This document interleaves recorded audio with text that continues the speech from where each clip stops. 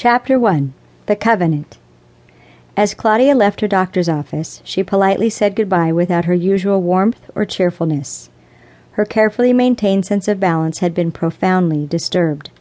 In place of contentment, she felt doom. She had gone to see if there was something her doctor could provide for her arthritis, which had been increasingly painful. Surprisingly, the family physician had recommended yoga instead of more medication. She thought it would be a good complement to Claudia's avid gardening by slowly stretching the joints and muscles she didn't normally use. Claudia's sense of dread was not a result of contending with the pain of her swollen and twisted joints. Rather, it was due to the other tests the doctor had performed, which indicated a notable reduction in her general state of health. This was not a surprise to Claudia, who had recently celebrated her 77th birthday. When Bert returned from the lumber yard, he saw Claudia seated in her garden.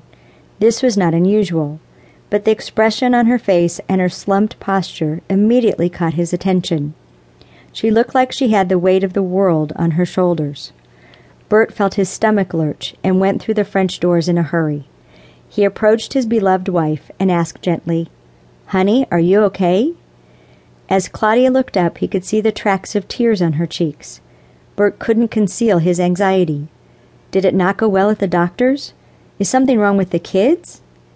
Claudia gave him a small smile, obviously trying to ease her husband's concern. "Do you want to know the whole story, or the end first?" Starting to breathe again, he settled himself on the seat across from her. "Start with the end, and then tell me the rest."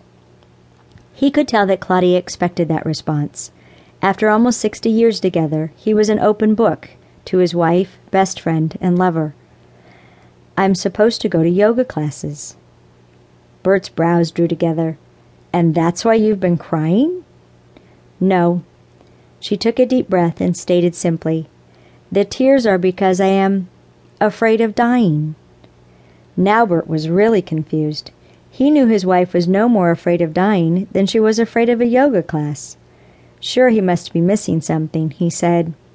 "That doesn't sound like you. You've never been afraid of dying before. Is there something the doctor told you that made it sound imminent?" Claudia replied, matter-of-factly, "Only the usual stuff. I am old and getting older. The gadgets say my blood pressure is a little higher, my heart a little weaker, my kidneys a little slower." Bert kept listening, waiting for the rest. She continued, more seriously, "But you're right.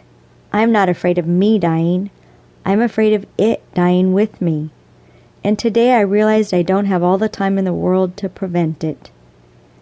Now Bert understood completely, having had this conversation before. The first time was when their daughter, Myra, turned 16, but without the fanfare that reaching that age usually generated in Claudia's family. It happened again when their only granddaughter, Kimberly, turned 16, also uneventfully.